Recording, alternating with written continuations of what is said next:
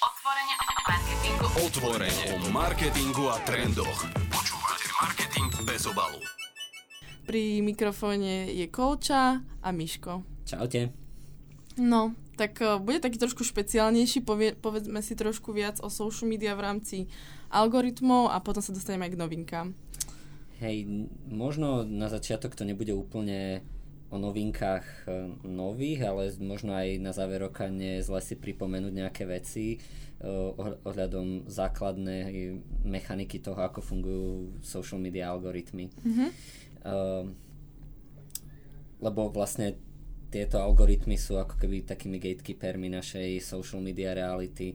Oni nám podsúvajú obsah a vytvárajú tie naše bublinky alebo proste to, čo sa k nám dostáva. No dobre, to znamená, že čím budeme viac dodržiavať ten algoritmus, tým ľahšie sa dostaneme k cieľovej skupine, alebo čo to vlastne znamená? Akože toto vnímanie je skôr z pohľadu používateľa najprv a k tomu, čo to znamená pre nás marketérov a social media brand manažerov, sa dostaneme, si myslím, postupne. Super. Ale z tej základnej funkcie si vieme ako keby vydedukovať, že čo to pre nás znamená, takže môžeme pokračovať ďalej. Čiže takými základnými faktormi, podľa ktorých nám tieto platformy nejaký obsah podsúvajú, sú samotná nejaká kvalita obsahu, či už je to pekný obrázok, alebo relevantný obrázok, alebo relevantný text, alebo relevantný iný post.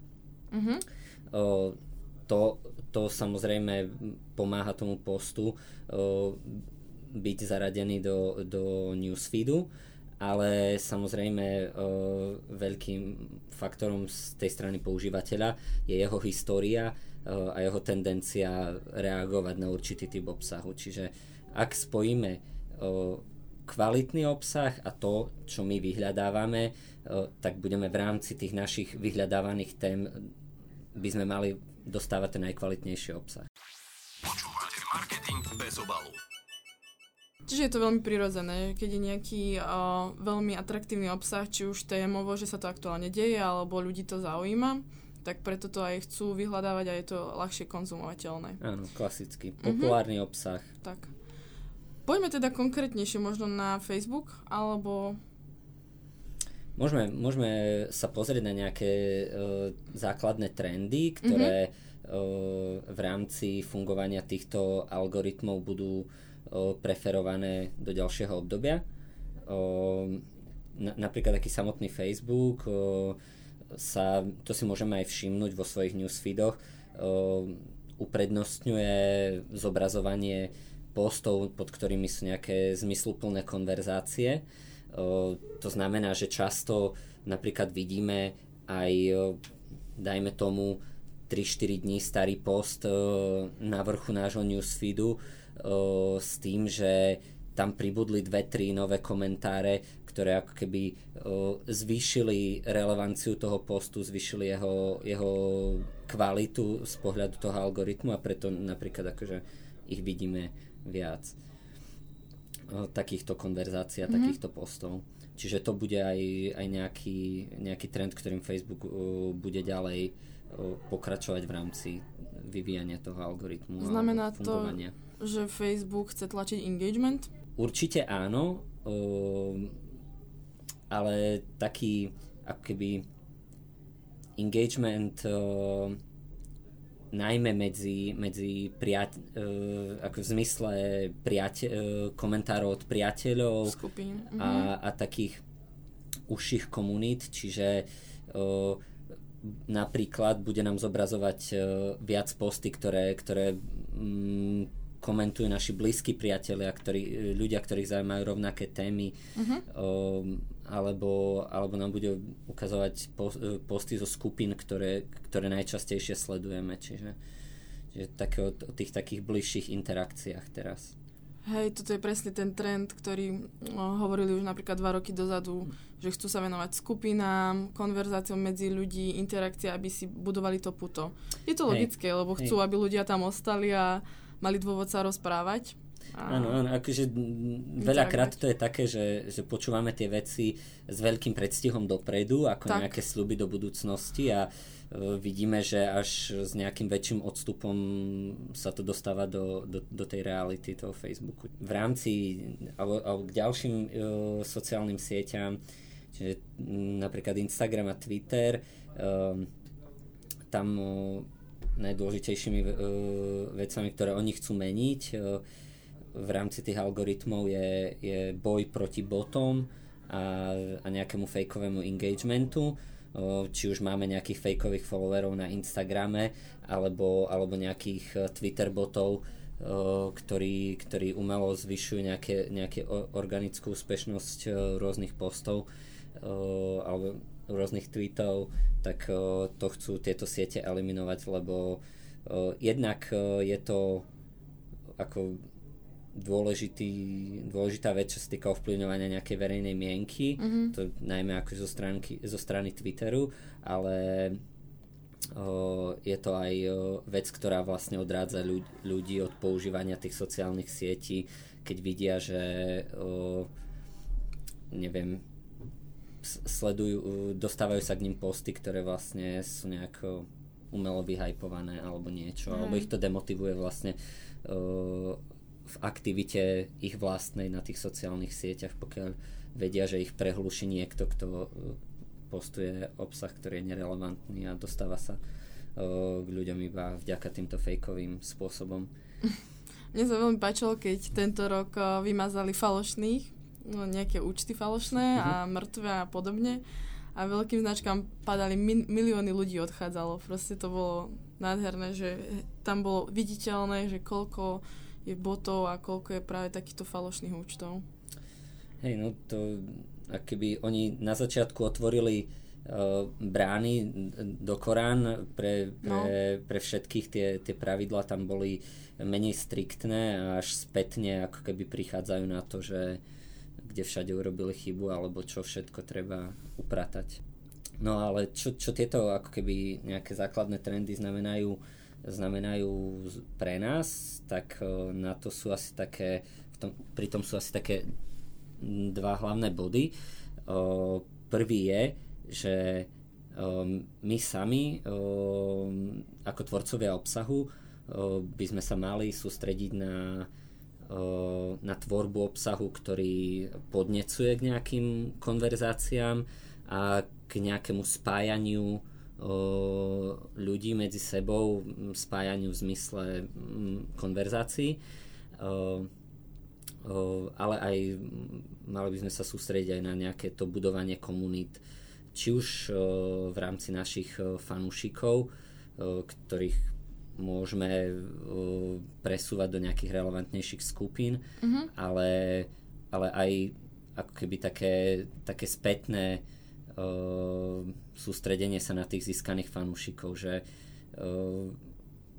dlhodobo bol ten Facebook o tom, aj tie facebookové marketingové stratégie o naberaní fanúšikov, že poďme získať čo najviac fanúšikov, super, máme toľko, chceme ďalší mesiac o 500 viac, ale otázkou skôr je, že čo s tými fanúšikmi budeme robiť. Že tomu sa už nikto nevenoval. Tomu sa už nikto nevenuje, hej, že je to super pekné číslo, ale čo s tým, že ho máme, keď proste... Organika je mŕtva, nič to neovplyvňuje. Áno. Tak ako... Je to také, že práve tým nejakým komunikovaním s tými fanúšikmi by sa malo viac pracovať a to vidíme teraz aj na tých rôznych nejakých takých prídavných podprahových veciach, ktoré sa ten Facebook napríklad snaží pridať, že dáva badge top fans a neviem, čo sme to spomínali naposledy, že to bol, že v skupine mal niekto, že titul, že visual storyteller a takéto veci, čiže to vidíme na tom, že sa snaží nejakým spôsobom tých ľudí aktivovať a aj ich oceniť za tú komunikáciu napríklad. Ale akože aj pomáha značkám, že už vedia vytvárať skupiny, už je to oveľa jednoduchšie, hej, že áno. Kebyže som športová značka, tak viem vytvoriť skupinu pre bežcov alebo pre yoga ľudí a podobne. Čiže Hej. to je strašne super. No, musí to byť akože taký buzzword, musí to byť love mark, čo je ťažké, aby reálne mohol v nejakej takej skupine dobre komunikovať a zaujať tých ľudí. No, nie je to u nás ľahké špeciálne. Počúvate marketing bez obalu. No a aby som sa dostal aj k tomu druhému bodu v rámci tých odporúčaní pre nás marketérov, je, že by sme mali s tými fanúšikmi nejak tak úprimnejšie interagovať. A vlastne to som aj spomenul, k tomu sme sa aj dostali, že nie je to len o tom jednosmernom podsúvaní informácie, o tom získavaní tých fanúšikov, ale aj k tej spätnej komunikácie, že OK, získali sme toľko nových fanúšikov a poďme sa ich niečo spýtať, alebo poďme sa ich spýtať na názor na nejakú dôležitú vec pre nás relevantnú. Takto nejak. Asi to je také rozvlačné trochu. My sa do toho možno tak hlbšie ponorili, ale je to zaujímavá debata, lebo na jednej strane tie nejaké odporúčania sú, na druhej strane to nie je až také exaktné, ale máme predsa len nejaké Facebook best practices do ďalšieho obdobia, ktoré by sme sa mali snažiť uplatniť v rámci našej komunikácie. Čo odporúčaš? Hej. Jednoznačne vytvárať obsah a posty, ktoré podnecujú k nejakým konverzáciám, či už vyzývajú na komentovanie alebo na nejakú takúto interakciu, ale samozrejme v pozitívnom slova zmysle, nie nejaké negatívne senzácie. Hej. No a čo hovoríš na také externé odkazy? To je taká dilema, lebo ak pracujeme so značkami, tak sa k tomu dostaneme často, že či už posielame používateľov na rôzne produkty, na e-shopy, či už sa im snažíme ukázať nejaké, neviem, produktové podstránky a tak ďalej, weby a aj náš samotný triadblog je v podstate nejaká taká vec, ktorá odkazuje von z toho Facebooku. To je v zásade vec, ktorá sa Facebooku až tak nepáči. Samozrejme, chcú si nechať ľudí na svojej platforme, čiže preto napríklad sú možno instant articles alebo podobné veci. No, to je zaujímavý bod, lebo tie instant articles boli niekedy veľmi populárne. Hype bol veľký, no. Strašný hype bol kvôli tomu, ale samotní tí publisheri od toho nejakým spôsobom odstúpili, lebo to zase z ich strany nebolo až také výhodné. Ako by prichádzali oni o návštevnosť na tom webe. Čiže to pre nich nebolo až také úplne príťažlivé. No, ale v rámci tých odkazov zas dá sa ako keby nejakým spôsobom zvýšiť ich popularitu tým, že sú tie odkazy nejakým spôsobom zdieľané medzi používateľmi, že tie odkazy, ktoré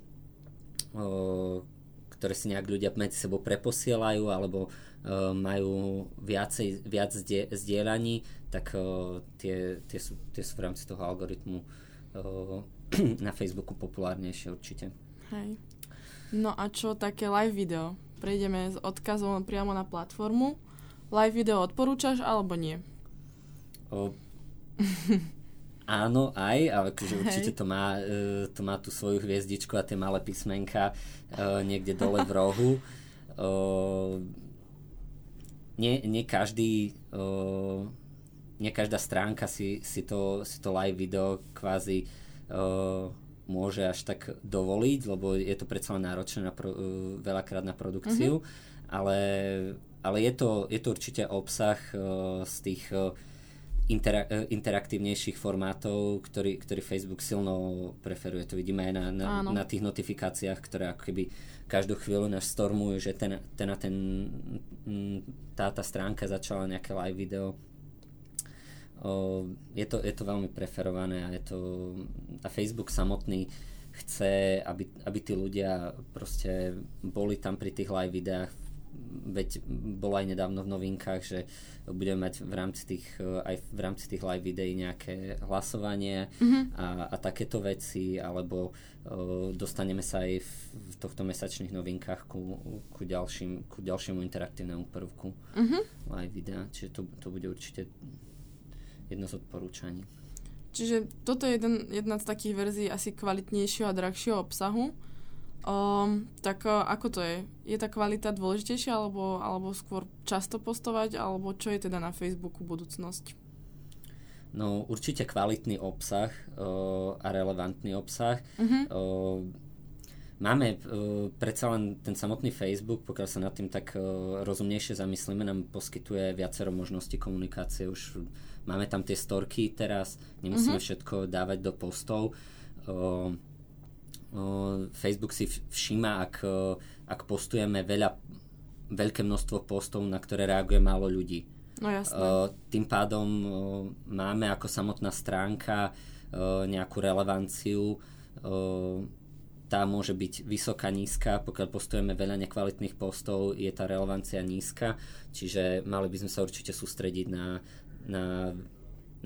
postovanie menšieho počtu postov, ktoré sú fakt kvalitné, ktoré fakt zaujímu to publikum, budú generovať tie konverzácie, nejaké komentáre a ten engagement. Čiže k tomuto podľa mňa ešte dosť patrí to, že ten obsah musí byť prispôsobený na tú platformu. Čiže ak sa rozprávame o Facebooku, tak to není kvalitný TV spot, ale je to proste spot, ktorý je pripravený naozaj pre Facebook. Čiže toto je presne tá relevancia aj v rámci toho, ako sa ten obsah číta. Či sa ľahko číta napríklad na mobile, alebo pozerá, alebo vníma. A aj toto je asi dôležité. Áno, proste taká základná vec, že zamyslieť sa nad tým, čo nám táto platforma ponúka a našiť ten náš obsah na to, lebo je zbytočné tam dávať, ako si spomenula, nejaký TV spot, ktorý je na šírku ultra a má neviem koľko 30 sekúnd. A má na 30 sekúnd. To určite akože veľa ľudí nezaujíma. No. Čo ešte také? Máme ešte nejaký taký trend? Asi posledný v rámci Facebooku je, že vyhnúť sa nejakému zavádzaniu a nejakým fake news a clickbaitom a tak ďalej. Je to vec, ktorú si ako keby všíma ten algoritmus v rámci copytextov napríklad. Všíma si také lacné formulky, že ponúkame vám toto a toto zadarmo, neuveríte, čo sa stalo. To je úplne, že ak chceme vedieť, ako nemáme písať tie titulky alebo tie copytexty na Facebook, tak stačí nám otvoriť si napríklad Čas.sk a vidíme, že čo tam je, že nemali by sme tak skrývať veci pred tými ľuďmi, že clickbaity proste. Hej. Počúvate marketing bez obalu. Instagram, akože tá základná formulka, že postovať menej a kvalitného obsahu platí aj tu, čiže mali by sme čo najkvalitnejšie posty tam postovať. Vrátim sa k tým stories. Máme klasické posty a ten náš grid, kde máme mať fakt kvalitný obsah a potom máme storky a highlights, kde môžeme si dávať možno taký ten day-to-day content viac, ktorý možno nie je až taký úplne prepracovaný. Čiže dá sa tam s tým pracovať, to je super vec, ktorú nám ponúkajú tieto platformy. No a čo k tomu ešte? Môže to znamenať, že na Instagrame, že na profile budú veľmi kvalitné fotky a v storkách bude nejaký trashoidný content? A v nejakom zmysle áno, akože nemusíme akože si svoj vlastný content nejakým spôsobom urážať, že je trešoviny, ale sami vieme, že akože si veľakrát natočíme nejaké také rýchle updaty a to je super vec.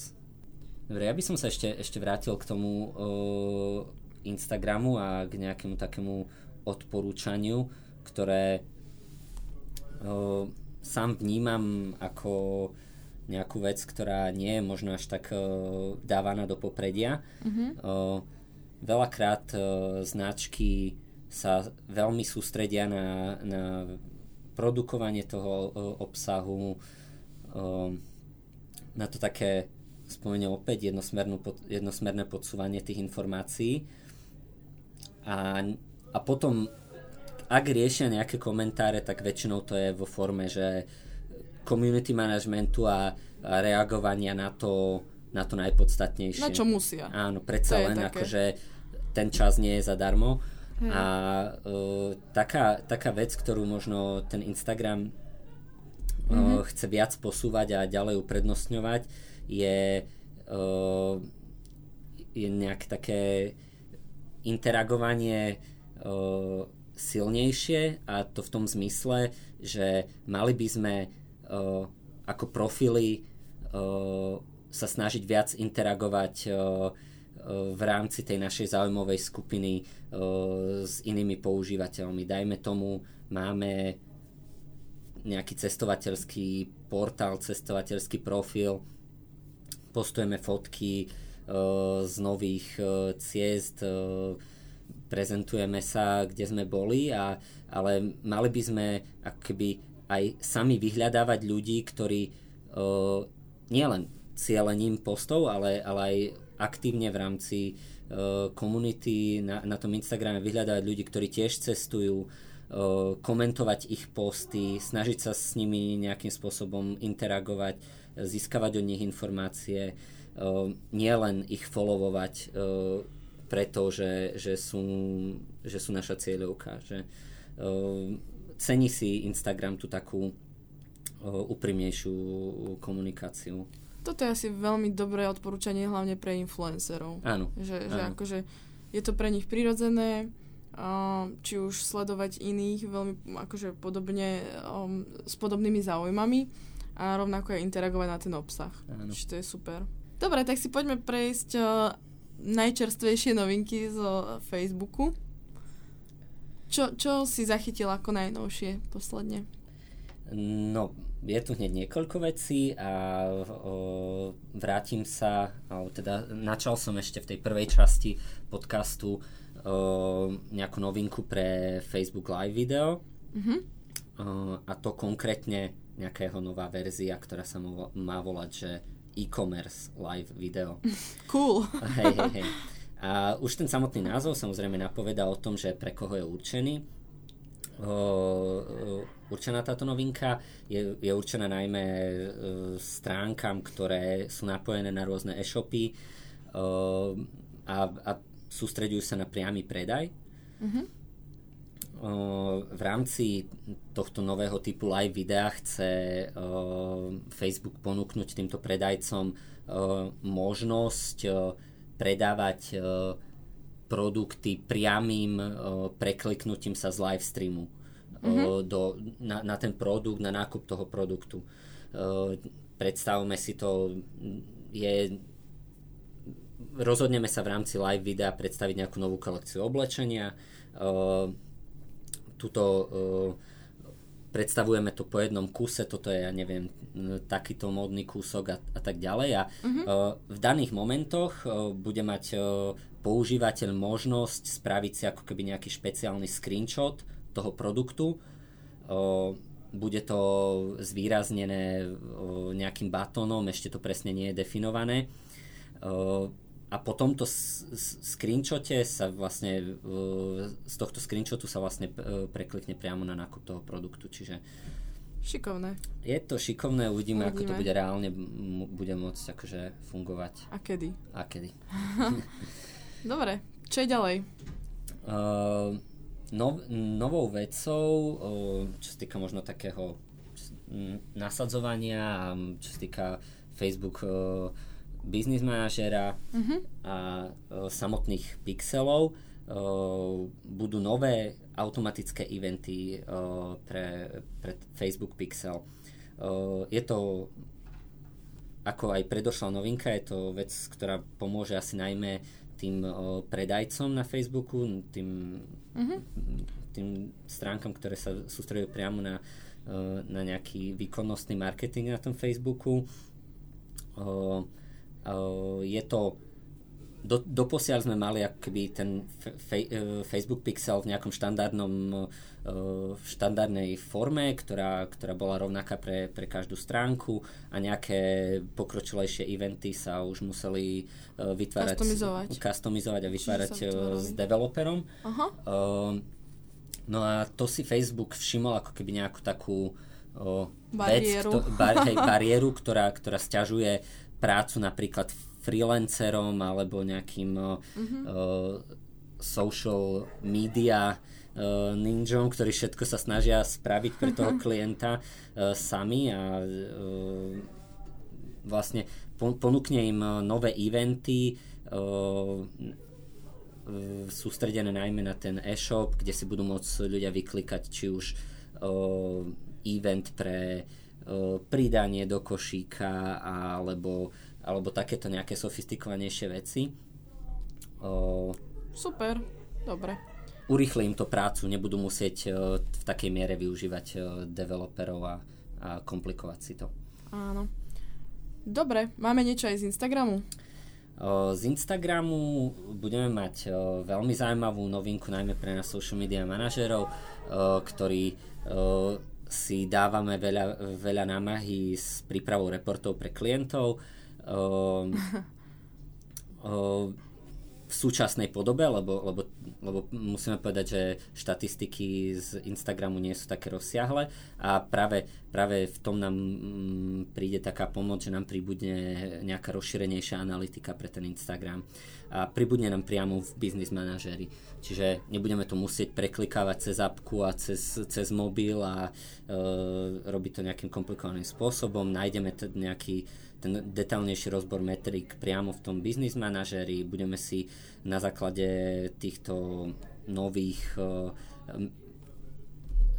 možností môcť segmentovať publikum, sledovať nejaké prekrytia, konverzie a s tým vlastne nám ako keby sa vylepší ten samotný Business Manažer, bude pre nás užitočnejší. No nech už to je. Hej, lebo je to trošku pain in the ass v súčasnej podobe. Čo ešte? Na čo sa tešíš ešte? Neviem, taká zaujímavá vec, ktorú som si všimol a celkom sa teším, že ako sa vyvinie, lebo je tam taký potenciál na nejaké neželané efekty, je to, že pribudli storky už aj do Facebook skupín. Bože. Sami vieme, že mnoho zo skupín nie je až tak dobre regulovaných, či už nemajú nejakým spôsobom dobre nastavené roly a prístupy v rámci tých skupín, nejakú tú moderáciu samotnú, čiže nebuďte prekvapení, ak sa dostanete na nejakú skupinu a nájdete tam nejakú stories, ktorá nejakým spôsobom vôbec nebola očakávaná, môže ju tam pridať v podstate hocikto. Počkaj, akože tvoju storku? Ak v nejakej skupine nie je správne nastavená moderácia, teda právomoci pre členov, tak pokiaľ majú všetci v skupine rovnaké právomoci, môžu pridávať tie storky bez nejakého schválenia od ostatných alebo od admina. Tým pádom sa tam môže zrazu objaviť hocičo, hej, čo je taká sranda. Tak uvidíme, že čo sa tam objaví. Hej. Počúvate marketing bez obalu. No a keď si hovoril ohľadom tých fanúšikov, že nemáme s nimi prakticky len zbierať, ale niečo aj s nimi robiť, tak nepripravuje Facebook niečo aj v rámci tohto? Že aby sme s nimi naozaj vedeli interagovať? Áno,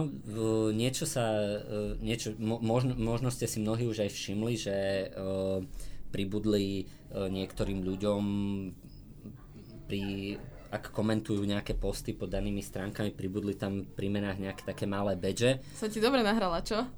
Hej. Badge, ja neviem, ako napríklad, že top fanúšik, alebo alebo nejaký, ako sme spomínali, visual storyteller. A takéto badge, akože najdôležitejšie teda pre stránky bude asi taká vec, že tí top fans a v súvislosti s nimi pribudne nám možnosť obmedziť publikum postov, čiže audience restriction, len na týchto top fanúšikov. Čo to znamená? Kedy sa stane fanúšik tým top fanúšikom? Keď často komentuje posty, lajkuje, proste čím väčšia aktivita na obsahu danej stránky, tým väčšia pravdepodobnosť, že bude ten top fan. Ja som teraz napríklad top fanúšik na Outučku, hej, že fakt? Som si to, že dnes mi prišla dokonca notifikácia, že si top fanúšik? Že som top fanúšik, že si môžem pridať badge. Jo. A tak, a akože jednak je to možno pre toho fanúšika nejaké ocenenie, nejaká forma nejakej odmeny, ale je to akože aj nástroj pre nás, s ktorým môžeme pracovať. Trošku možno takým negatívom, čo sa týka slovenskej reality a tých top fanúšikov a celkovo toho obmedzenia na top fanúšikov, je, že veľakrát si všímame, že tí top fanúšici sú nejakí gamery. Áno. A záleží od toho už, to je zase... Stránka od stránky. Áno, stránka od stránky, je to trošku aj na naše triko, že koľko tých súťaží vlastne robíme a aj na či tým správnemu publiku a tak. A tak ďalej. Hej, áno. Máme ešte niečo? Máme niečo, čo si myslím, že sa objavuje v každomesačných novinkách, a to je, že čo Facebook ukradol nejakej inej sociálnej sieti. Opäť. Čo sa mu podarilo teraz? Povedzme si. To, že vznikli nejaké Facebook collections, nejaké zbierky uloženého obsahu, to vieme dlhšie. Je to samozrejme featureka, ktorá nejakým spôsobom sa snaží suplovať Pinterest. Tieto collections boli v nejakej takej testovacej, neviem, beta podobe síce prístupné, ale nedali sa nejakým spôsobom zdieľať, nevedeli sme to zdieľať medzi priateľmi alebo vytvárať si nejaké spoločné kolekcie, čo teraz ako keby pribudne. Jupi! Čiže ak si chcete zdieľať, neviem, nové kabelky s kamoškami alebo čokoľvek, čo vás zaujme, môžete si vytvárať odteraz nejaké spoločné stories, spoločné collections, pardon. Počúvate marketing bez obalu. Poďme na YouTube. Hej. Poďme na YouTube, poďme si pustiť nejaké video. Možno nám tam vyskočí reklama, nejaký bumper, ktorý nebude na šírku, ale predstavte si na výšku. Že možno takáto novinka sa začala testovať pre nejakých prémiových advertiserov. My sme našli nejaký príklad, ktorý mal napríklad automobilka Hyundai. Jednalo sa o nejak 15-sekundový reklamný formát pred videom, ktorý bol na výšku, hej, čiže je určený pre mobily. Taká zaujímavá vec, je jasné, že ľuďom sa tie mobily nechce otáčať. Akurát pri YouTube to je taká trošku schizofrenia, že drvia väčšina videí je tam na šírku proste. Pustím si YouTube aj na mobile a na 99% mi pôjde video, ktoré je na šírku. A teraz super, zobrazí sa mi reklama na výšku, tak pozerám reklamu, za tým ide šírkové video a už automaticky otáčam ten telefon, pokiaľ som ho už neotočil vopred, hej. Čiže je to trošku také zaujímavé, čo sa týka toho fungovania tých reklam. Vidíme, že akože oni asi vychádzajú z nejakých štatistík a ako každá sociálna sieť testuje. Proste testujú rôzne formáty, rôzne možnosti, či už na šírku, na výšku, dĺžka, neviem čo. Čiže je dosť možné, že tak ako to prišlo, tak to aj odíde a dosť možno, že ani nie. Takže uvidíme. Uvidíme. V každom prípade akože tá väčšia plocha tej reklamy na tú danú dobu môže byť atraktívna pre... Pre nás plus. Pre nás plus. Dobre, poďme ako teda ďalej. No, je niečo? Je ešte niečo na YouTube? Ty máš toľko noviniek. Tak to ste si možno všimli už aj vy. Pokiaľ sledujete nejakých aktívnych youtuberov, ktorí majú nad 10 000 subscriberov, týmto YouTubeovým profilom pribudne možnosť pridávať stories, stories aj na YouTube. Čiže je to taká aktivita YouTube, ktorá ide akože v ústretí tým rôznym influencerom a samotným proste YouTuberom, ktorí tiež možno veľakrát nechcú komunikovať s tým svojím publikom len vo forme polhodinových videí alebo toho ich primárneho kontentu, ale tiež možno chcú im dať nejaké novinky námatkovo, proste day to day veci, tak tieto veci presne budú môcť dávať do stories. Super. Rozdielom hlavným medzi inými stories, ktoré už máme skoro všade, a týmito YouTube stories bude to, že tieto stories budú mať platnosť alebo trvanie až 7 dní. To je taký rozdiel hlavný. Áno. No a myslím si, že akože to je z tých noviniek možno aj pomaly všetko, neviem. Super. Dobre. Sú nejaké akože mini novinky alebo nejaké maličké doplnkové veci, ktoré... LinkedIn Stories napríklad. To je brutál. Ktoré si môžete prečítať na našom blogu. Ďakujeme, Miško. A vidíme Ďakujeme, sa, Jakolči. počujeme sa s vami. Čaute.